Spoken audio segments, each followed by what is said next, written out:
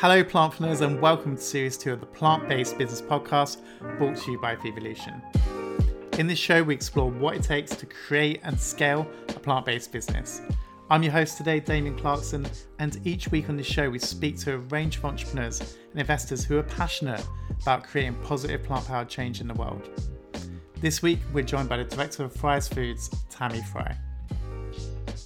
Tammy was literally born into Fry's, and in fact her whole life's mission has been about changing the world through the work that Fry's has done in feeding the world vegan food. And in this discussion we talk about how Fry's literally grew from the family kitchen and expanded across the globe. We talk about her competitive nature and competing internationally in karate as a vegan athlete, the global growth of the plant-based community, effective strategies for marketing products into retail, and the recent acquisition to become part of the LIVEKINDLY company. I loved recording this podcast, so sit back and enjoy. Tammy Fry. How you doing, Tammy? Hey, Damien. Thanks for having me on the podcast. I'm very excited.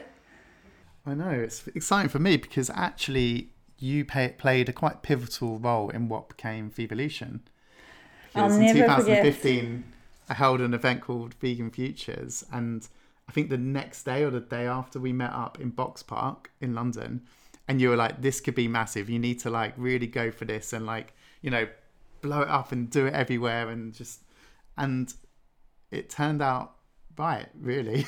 Yeah, I'll never forget that day. Turn into something. And I'll never forget standing in Box Park chatting with you, and, you know, everything wasn't working out exactly as you saw, and it's so amazing to see how well you guys are doing.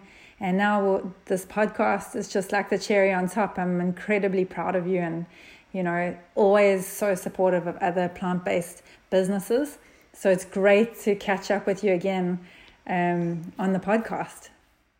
Yeah, and, you know, that was 5 years ago, and the movement, you know, of plant-based business has just, adoption of plant-based diet around the world has just grown much faster than I think any of us could have imagined at that point. Even though it seemed like it was getting to that point where things were starting to change. Yeah, I mean, I've been a vegetarian from birth, and I think it was a real struggle growing up, especially in a meat-eating country like South Africa. And to see the explosion and the way people are so accepting of plant-based diets, and not only accepting, actually excited to get involved and to give it a go, is incredible. And all the data shows to plant-based becoming mainstream. And I think we're going to see it in the next 5-10 years. We're going to see plant-based mainstream. The predictions are that plant-based foods will take 10% of the 2.7 trillion meat market, which is a big deal, because right now we're not definitely nowhere near 10%, but I think it's extremely exciting to be alive at this time and to see this rapid change and rapid acceptance from consumers and people around the world. Yeah, it's super exciting, but it wasn't always that way. So I think let's go into your story and the story of Fry's. So Fry's was started by Wally and Debbie over 30 years ago, is that correct? That's correct. I think Wally always laughs. He says, you know, he went to the Vegan Society in South Africa and there wasn't one, and then he went to the Vegetarian Society and they had probably 10 members. So, yeah, it was really interesting because Wally was a goat farmer, selling goats to, you know, individuals for cash. In South Africa, we lived in a very humble home. It was actually just a shack with a tin roof. There were no partitioning walls, and there was no running water. So Wally and Debbie used to collect the water in drums and bring it up to the house from the river. And we were surrounded by farm animals. And so for me as a child, that was actually quite exciting. I didn't really care how the house looked, but I loved spending time with the animals. And we had, you know, if we had given the goats a name, then they weren't allowed to be sold for slaughter. And that's quite interesting because it's the same right now. You know, it's like once you've given something a name and it becomes your pet, now it becomes different in a way to an animal which is being slaughtered in a factory farm. So While he was running his goat farm, wasn't doing that well. He actually ended up burning his money in the fireplace one day because he used to store his cash in the fireplace. That was like his bank for his money. Oh no. And my mother nearly killed him. And he ended up leaving the goat farming business and starting a construction company, which actually ended up doing very well until he built a piggery, which was a 4,000 sow piggery. And I think he went to the piggery once it had been completed, and he saw the actual operation for the first time and what he had built and what it was actually doing. And I think this for him was an epiphany moment in his life where he realized, I don't want to consume animals anymore, and I'm going to join Tammy, who's always been a vegetarian and always nagging me, and my mum, Debbie, who was also had been a vegetarian for many years, and he decided to join us. And then it also brought a whole lot of problems because living in South Africa, there were no plant-based milks, plant-based cheeses, now it's easy, but then there was nothing. And there were no easy protein sources. So, if you were going to get protein, it was going to be from lentils, and it was quite a far cry from eating sausages, or what we call boerewors in South Africa, which is like a traditional South African sausage or a steak, to eating pulses. And I think this is a dilemma still that goes on today when people transition. Like, how do I give up steak and sausages for broccoli and cauliflower? It's a massive, it's a massive leap and change in your life. And so we look out for these transition foods. And I guess that's what Wally set out to create, was a transition food for himself, to make this easier and to stay on the path of plant-based living. And it was his crutch. And, as a family, we really enjoyed creating these products, but it was very Robinson Crusoe. We had a Kenwood chef in the kitchen, we had some cooking pots, we had a ruler which we used to measure off the sausages and tie with a piece of string. And this is how we were making the products. And friends would come over and try some of our sausages and some of our burgers, and often we'd be ridiculed for being these like hippie vegans. And he slowly started to develop a range which really became very close to meat in terms of taste and texture.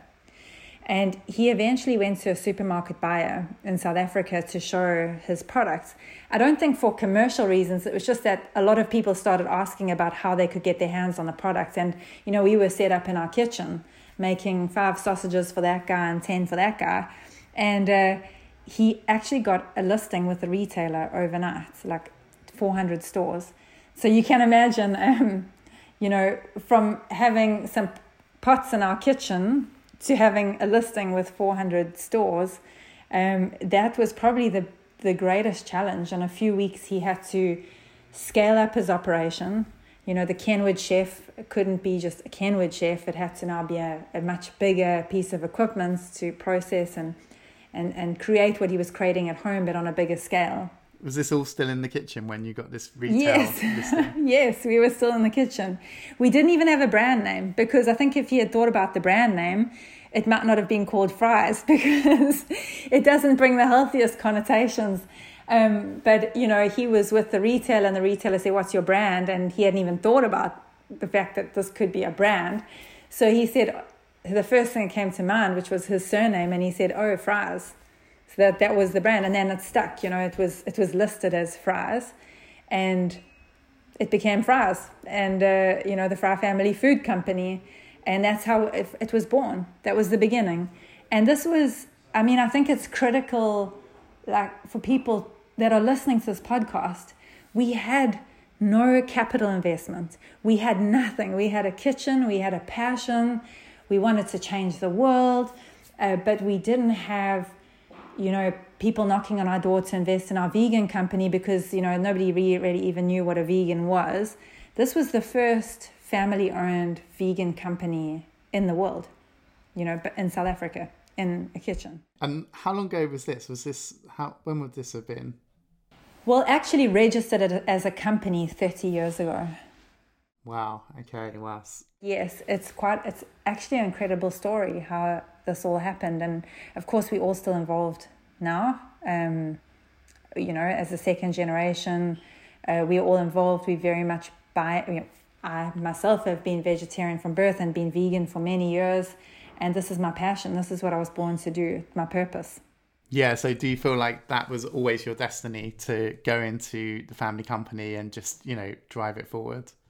There was no question in my mind. I, growing up as an animal activist, I used to just get into so many arguments with people. And I went to an Anglican all-girls school, and I'll never forget walking into Christian studies one day, and all my friends came around and placed their hands on me, and I was like, I don't know what is going on.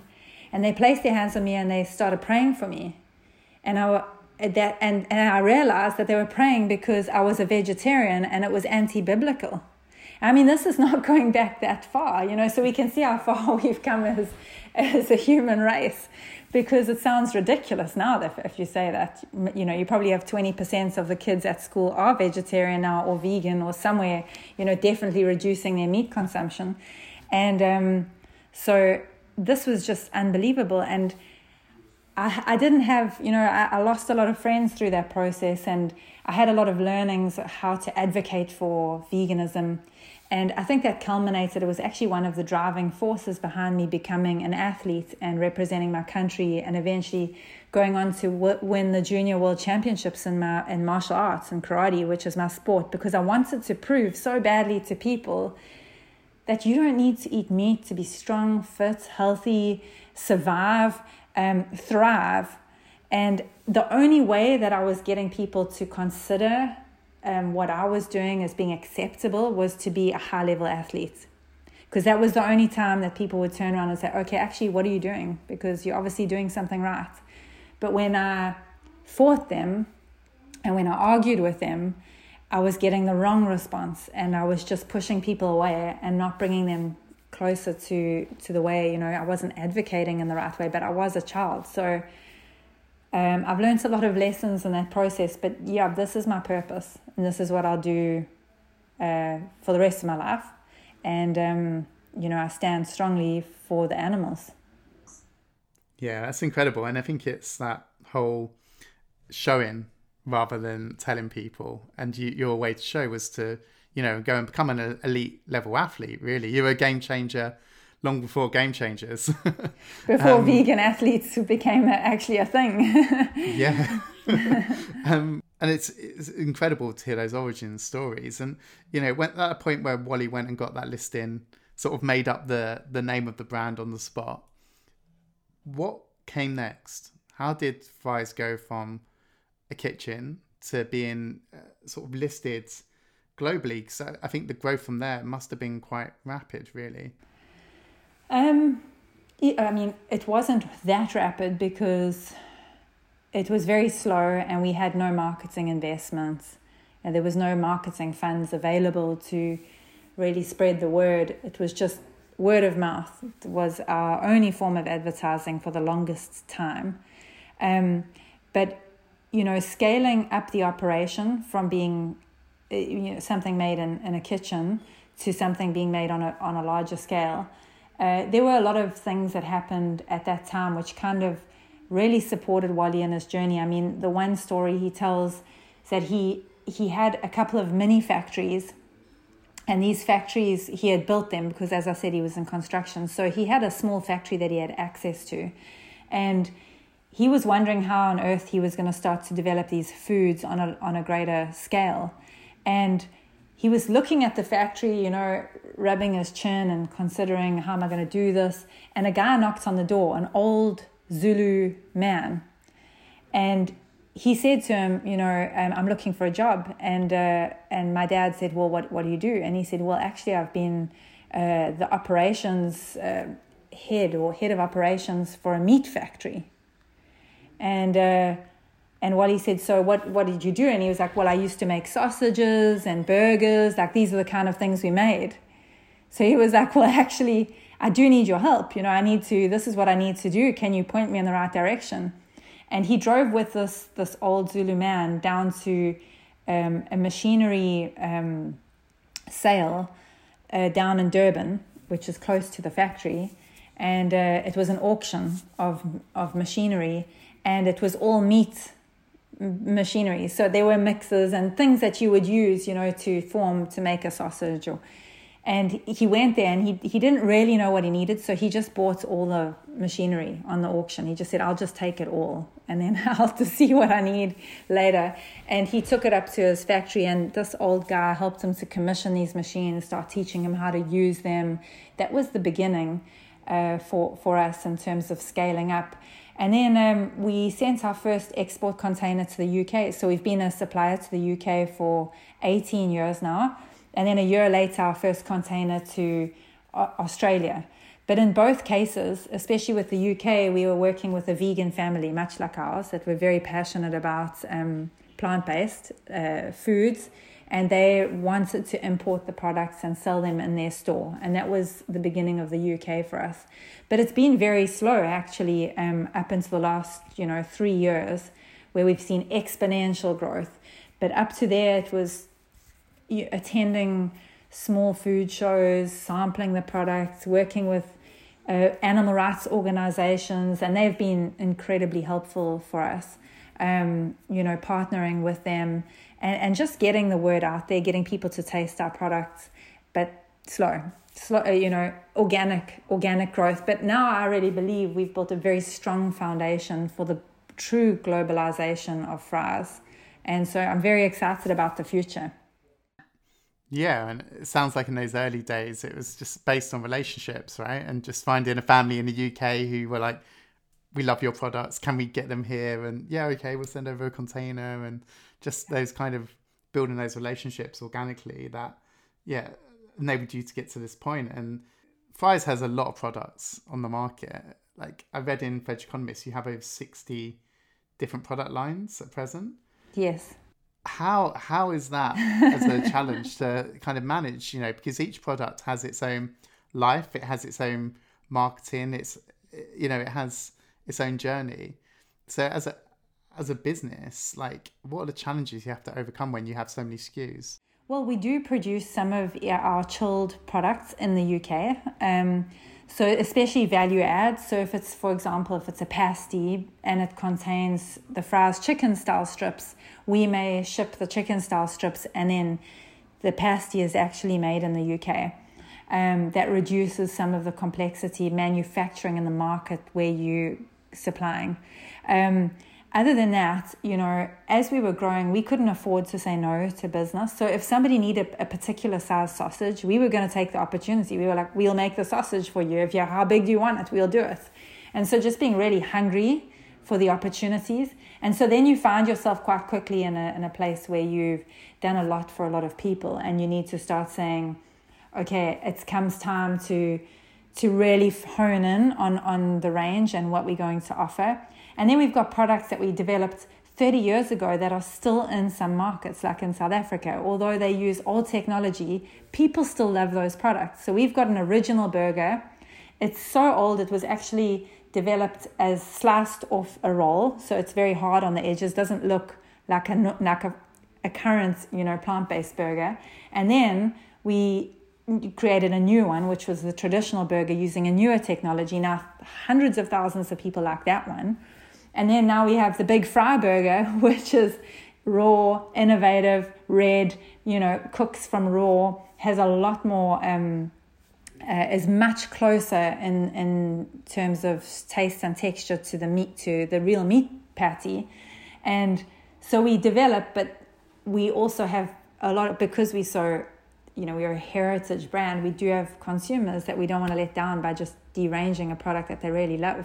So we found ourselves in these like little quandaries, wondering, how do we manage that? Because we also love our consumers, and we don't want to disappoint anyone by just saying, well, we don't want to make that. It doesn't make economic sense. We never ever stood. We have one value, and that's principles before profits. And we want to stay true to that value for the rest of time. That's, one thing that we just want to keep very, very real in our company. It's really cool to hear you say that. It's a very customer centric approach. And yeah, if you look at it, 60 lines, to say it it doesn't really make sense to do some of your products, but it does make sense to you guys because you've always wanted to meet people, you know, like who need that stuff, and those people who are in South Africa who loved your original products. You're not turning your back on them, and I think that's really important. And you know, it's as you grow, it's easy to lose touch with those roots as a business, but it's clear you guys have really tried to keep in touch with the people who originally supported you. And so we're bringing so many products to market, and I know marketing is one of your specialisms within the business. I'd love to hear what have been some of the big successes and maybe some of the ones that haven't gone so well, because so many entrepreneurs will be listening to this thinking, okay, I've got a product I want to bring to market. What are some of the things that have worked really well, and what have been a couple of the pitfalls you've encountered along the way? We tried to extend the range outside of plant-based meats, and we launched a coconut-based ice cream. And what we did was we wanted an ice cream that was clean label, and so we removed a lot of the ingredients that are traditionally found in ice cream. And we did all of the testing, we did the distribution test, we tested the product going to market, everything worked. But when in actual reality, when we did this on scale and we started to ship the products around South Africa, the ice cream lost so much volume in the tubs and just became hard and, you know, crystallized. And it was extremely disappointing. I mean, it had taken so much time to develop and effort, and it was just, you know, heartbreaking to see. And we had to recall all of the products. And on further investigation and doing further research, we realized that we could not launch an ice cream unless we used certain additives, which we weren't really keen on using. So we'd never relaunched that product, and that was probably 2 or 3 years ago. So I think the learning from that is sometimes just stick to what you're good at, and don't move outside of that which you've mastered, because you think it's going to do something for your brand, or because you think that, you know, you've had a lot of knowledge in manufacturing one thing, you should be able to transfer that knowledge. It's not always the case. And so, you know, will we come back with ice cream? I mean, maybe we will one day, but at the moment it's not on the cards. We kind of lost, we were one of the early players there, and now we're not anymore. We wouldn't be one of the early players in that category. So I think stick to your guns and stick to what you're good at. That would be one of the key things that we learned. And then in terms of marketing campaigns, and, you know, there's so much advertising in the world, and I think people are just inundated with marketing messages. So one of the things is just being real and being authentic and being transparent with people, because if you can act like a human being as a brand, I think you have a lot more chance of success than acting like a robot or something perfect. So I think just being authentic with people and open and honest and communicating and explaining. You know, we went out after that ice cream. We sorry guys, we really stuffed that up. That was terrible. And what we found is people didn't turn around and say, "Oh yeah, you guys, that was such a bad mistake." Actually, they felt more connected to us than they had before. And the messages of support were overwhelming, saying, you know, we still got your back. If you ever come back with ice cream, we'll be the first to buy it. You know, the support was incredible. And I really learned there that people just want to see you being real. They're sick and tired of being fed just marketing stuff. They just want realness. And Fries is one of those real brands. And we're gonna stick to that. We believe in that. And we want to be that for our consumers. Yeah, I think it's so true. If you can be real, I think it really cuts through the marketing fluff that's out there. So Fries has recently entered into a really exciting new chapter with the LIVEKINDLY company. You recently joined this new company, which is setting about changing the world. And I know one of their goals is to become the world's biggest plant-based chicken company. So can you tell me about that? How was the whole process? How did it come about? And kind of what are you guys hoping to achieve together? Yeah, well, this was an amazing opportunity for Fries to really join with a powerhouse company with phenomenal resource, really good leaders, and kind of bring together, heritage brands with investors and kind of bring it all together. And not only that, join people that are value aligned and mission aligned. And that was critical. I don't think we could have, being the company that we are, where purpose is number one, is the only reason why we exist is for what we stand for. That was a critical, if we were going to have investment outside, they had to have the same purpose and the same vision. And the Live Kindly share our vision. Not only that, they want to change this broken food system. We want to change a broken food system, and we are the only plant-based food company that now owns the entire food chain. So from, the whole chain of supply, from seed all the way to, the table, the consumer's table. And through different strategic partners, we are able to do this. So we have seed growers that are actually involved with our company. We're also working with chicken producers so that we can reach a huge scale very, very quickly. Because when you have a broken food system, you can't act slowly. This needs intentional action very fast. And we are perfectly positioned with what's being created to do that. So I think we are now a leader and a leading company in the plant-based food space. We set to be the biggest plant-based food company. And I know that there's a lot of other exciting partnerships coming. There's a lot of brands that we're going to be working with. It's just incredibly exciting times for Fries. Yeah, I think it's fantastic. And sort of looking to the future, what innovations are you really excited about in the plant-based world? I think, sure, that's quite a big question, but I think to see that meat alternatives have come such a far way in terms of their technology and the way they are being produced, and I think the scalability of producing, if we can scale that process up, we can produce foods more cost effectively. And I think when we can do that, we break down this barrier of entry to veganism, that it's something expensive, and we make ourselves accessible to everyone instead of just being something that only a few people can buy or afford. This becomes a viable protein option for the whole world. And I think I'm very excited. I'm also very excited to see the different proteins that are coming into the space. So we're starting to see, a variety of different proteins. And I think that's creating a lot of novelty and excitement for people who are entering the space, looking at what different types of proteins that they can, incorporate into their diet. So I think those are the really exciting. And of course, dairy alternatives. We've seen a massive shift there because not that long ago, vegan cheese wasn't that great. And now 10 years ago, it was terrible. It was terrible. I just couldn't replace, I just didn't have dairy and I didn't have dairy replacements. I was like, it's fine, I'll just figure it out.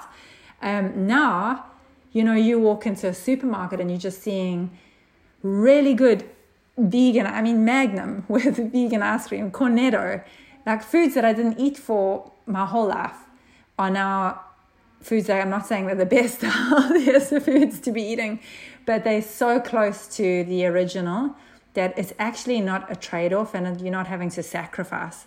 If you eat meat analogs or plant-based meats, there's no sacrifice anymore. These are as good as the original. So it's very easy to shift. It makes the barrier to entering the plant-based space as an individual so much easier. You're not sacrificing. You can make everything you used to make, eat everything you used to eat. It's just that the protein comes from the plant. Yeah, it's amazing. There's abundance. So coming back to you a little bit, obviously you touched on your career as an athlete and you've competed karate at international level for many years. Can you talk, do you think that's helped you in business, what you learned in the sports world? For sure. karate is one of those sports that it's more of a lifestyle. It's a way of life, a way of being. Karate is not just a normal sport. There's a lot of, we've got the 5 maxims of karate, which are character, sincerity, effort, etiquette, and self-control. And I think all of these character traits, which I spent 30 years developing, as from the time I was 4 when I started the sport, these are all good traits to bring into your business life. I mean, you think character, being sincere, putting in effort, having self-control, not getting angry. Self-control comes into so many different, just being disciplined as a human being. And so, yes, definitely. I think karate made me who I am. I was quite a timid, when I was younger, I was quite timid. Karate strengthened me as an individual. I mean, I spent my whole life fighting men, and so being able to communicate with men and not have any kind of fear to communicating with a male or even a strong male. These are all skills that have actually helped me a lot in my life. And obviously I actually ran a karate school and taught a lot of athletes from a young. I set up my first karate school when I was 16, so I learned all the skills of being an entrepreneur just in my own little way. And I was teaching self-defense and Taibo when that was a thing. I would teach people Taibo and karate, and so I learned a lot of entrepreneurial skills, but I also learned how to stand up and communicate and teach people. And I did that for years and years and years. And that's funny because that's really helped me now when I run workshops, to stand up and talk about plant-based nutrition. I would not be doing what I was doing without the sport that I did. I know that for a fact. I wouldn't be able to communicate as well. I wouldn't have the discipline that I've developed to get work done and really get stuck in. And it doesn't matter about the time and the hours, and maybe it's uncomfortable. Maybe sometimes you got to go through adversity. So all those things as an athlete definitely apply in business. You see a lot of athletes doing very well in business because the skills, you can take those skills across. Definitely, you have to be a team player. You have to be disciplined. You have to learn from your mistakes. That all things that come with sport that you've clearly been able to translate. So lastly, what are your hopes for Fry's Family Foods in this new exciting area you're entering into? And what are your hopes for Tammy on a personal level? One of our dreams has just come true. So we've, a lot of what we've thought about for the longest time has happened. And I've got a lot of hope. I mean, Fry's is a phenomenal brand, and the people that I'm working with very, very much value the heritage in that brand and value what we've stood for, and they want us to keep doing what we've been doing. And that's incredible, because a lot of the time you can go through a transition like this with your business, and everything that you've stood for can be dismantled. And I think we're going to be able to stay intact with our values. I know we will stay intact with our values and our ethics and our principles. And so what I look forward to is looking back in another 20 years when Fry's is truly a global, household name, and still be standing for those very values. So that's my hope for Fry's. For myself, I'm launching, and I actually haven't said this to anyone because I've been quite scared to do it, but I am writing a book with Penguin Publishers, which I'll be publishing early next year, which is a plant-based cookbook, but it's more than that. It's a lifestyle book, holistic wellness book, and that will support people through a journey. People that are wanting to transition, just to help them through that journey and give them some tips, mothers going through the same thing I go through with my children when it comes to food and what we choose to eat as a family. So I'm doing that. And of course I run workshops around the world teaching people about plant-based nutrition, how to cook, simple vegan food for your family, make it really, really simplistic. These are things that I really want to have more opportunities to do, and I think the doors will open at the right time. my youngest is very in touch. He wants to save animals too. And he always says to me, when he heard about Fries joining Live Kindly, he actually was quite emotional, and he was sitting in the back of the car crying. And I said, what's wrong? And he said, well, how am I going to change the world like you've been doing? Oh. And I said, well, what do you mean? And he said, well, like, I was going to change the world with Fries too. And now, like, how am I going to do it? And it suddenly hit me, that I've been saying to them every time I jump on a work call and they're around, and it's, it's a difficult time of the night or the morning, and I say, no, you guys have to keep quiet, I'm on a work call. And they're like, what, why are you on the work call? And I said, I'm changing the world. I need to do this. I'm helping save animals. I need to do this. And so I definitely want them to see I did my best. You've definitely done your best, and you've definitely changed the world, you and your family. So I think they've got that to see, and it's exciting times for you. And then congratulations on the book. I can't wait to read it. And we have to get you in Vevolution to share that story on the stage when we can all meet in person again. Hopefully not too far into the future. Amazing. Great. Well, you can't go quite yet, because we have our quick fire question rounds, which we ask at the end of every interview. We ask everyone the same questions. Firstly, why do you get up in the morning? To change the world. Yes, that is definitely the right answer. Secondly, what problem are you trying to solve with Fries? Personally, give people an alternative to eating animals so that we don't see suffering in the way we see it now. What resource has had the biggest impact on Fries? Human beings. That's the most answered. I think humans are essential to what we do. Okay, I know you're going to have some recommendations on this one. What are your top 3 books or podcasts you recommend to entrepreneurs? You guys are amazing. So definitely my top choice. I love the Ed Milet show. I just love the energy of that show. I'd love to say the 4-hour work week, but I didn't follow anything that the 4-hour work week taught me. Most recently, the 5 a.m. Club by Robin Sharma, that was incredible. And I think, it just highlights how discipline can play a role for entrepreneurs, how just being disciplined about how you spend your time. Are you up at 5 a.m. most mornings? Every morning. Wow. You know what? So many people on this show are up at 5 a.m. I think there must be something in that. Yeah, there's something in that. There's some secret sauce there. I think those would be my top, if you're asking just my top. So what do you know now that you wish you knew when you started out in business?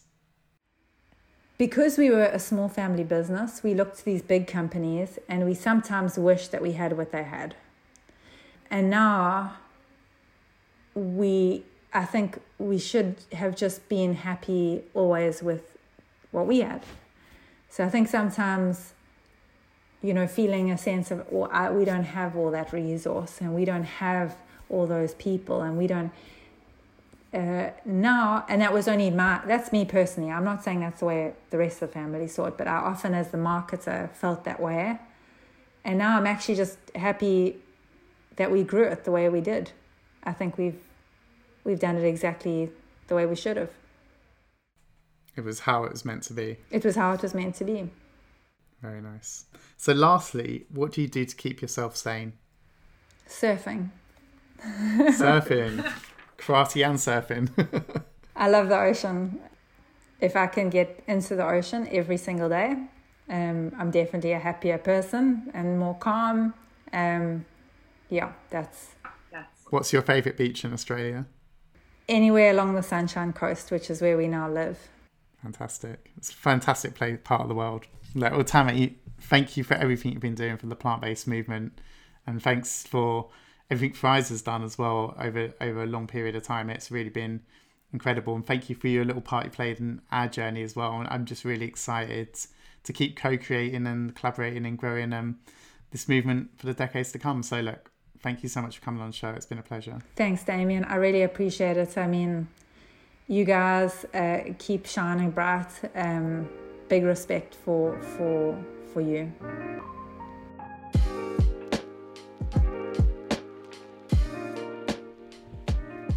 Hi plantpreneurs, thanks for listening to this episode of the Plant-Based Business Podcast. It was produced by Vevolution, and this series is hosted by myself, Damien Clarkson, and my co-host, Judy Nadell. Before we go today, I have a quick favour to ask. At Vevolution, we believe in the power of business to positively impact the planet. This is why we created the podcast, to help accelerate the good work you're all doing in making the world a better place. But we need your support to keep this community going. We've created a new plant-based business community over on Patreon. For just a few pounds a month, you can support the show in growing and helping us to shine a light on the plant-based businesses changing the world. So please head on over to www.patreon.com/plantbasedbusiness and show your support for this podcast and the free content we create. Also, please remember to share this episode in your favourite social network. I can't tell you how much things like reviews and social shares help us and our mission to tell the world about the growth of the plant-powered business movement. You can find us on Instagram at plantbasedbusiness_ and at Vevolution_. Okay, keep safe and we'll see you all again soon.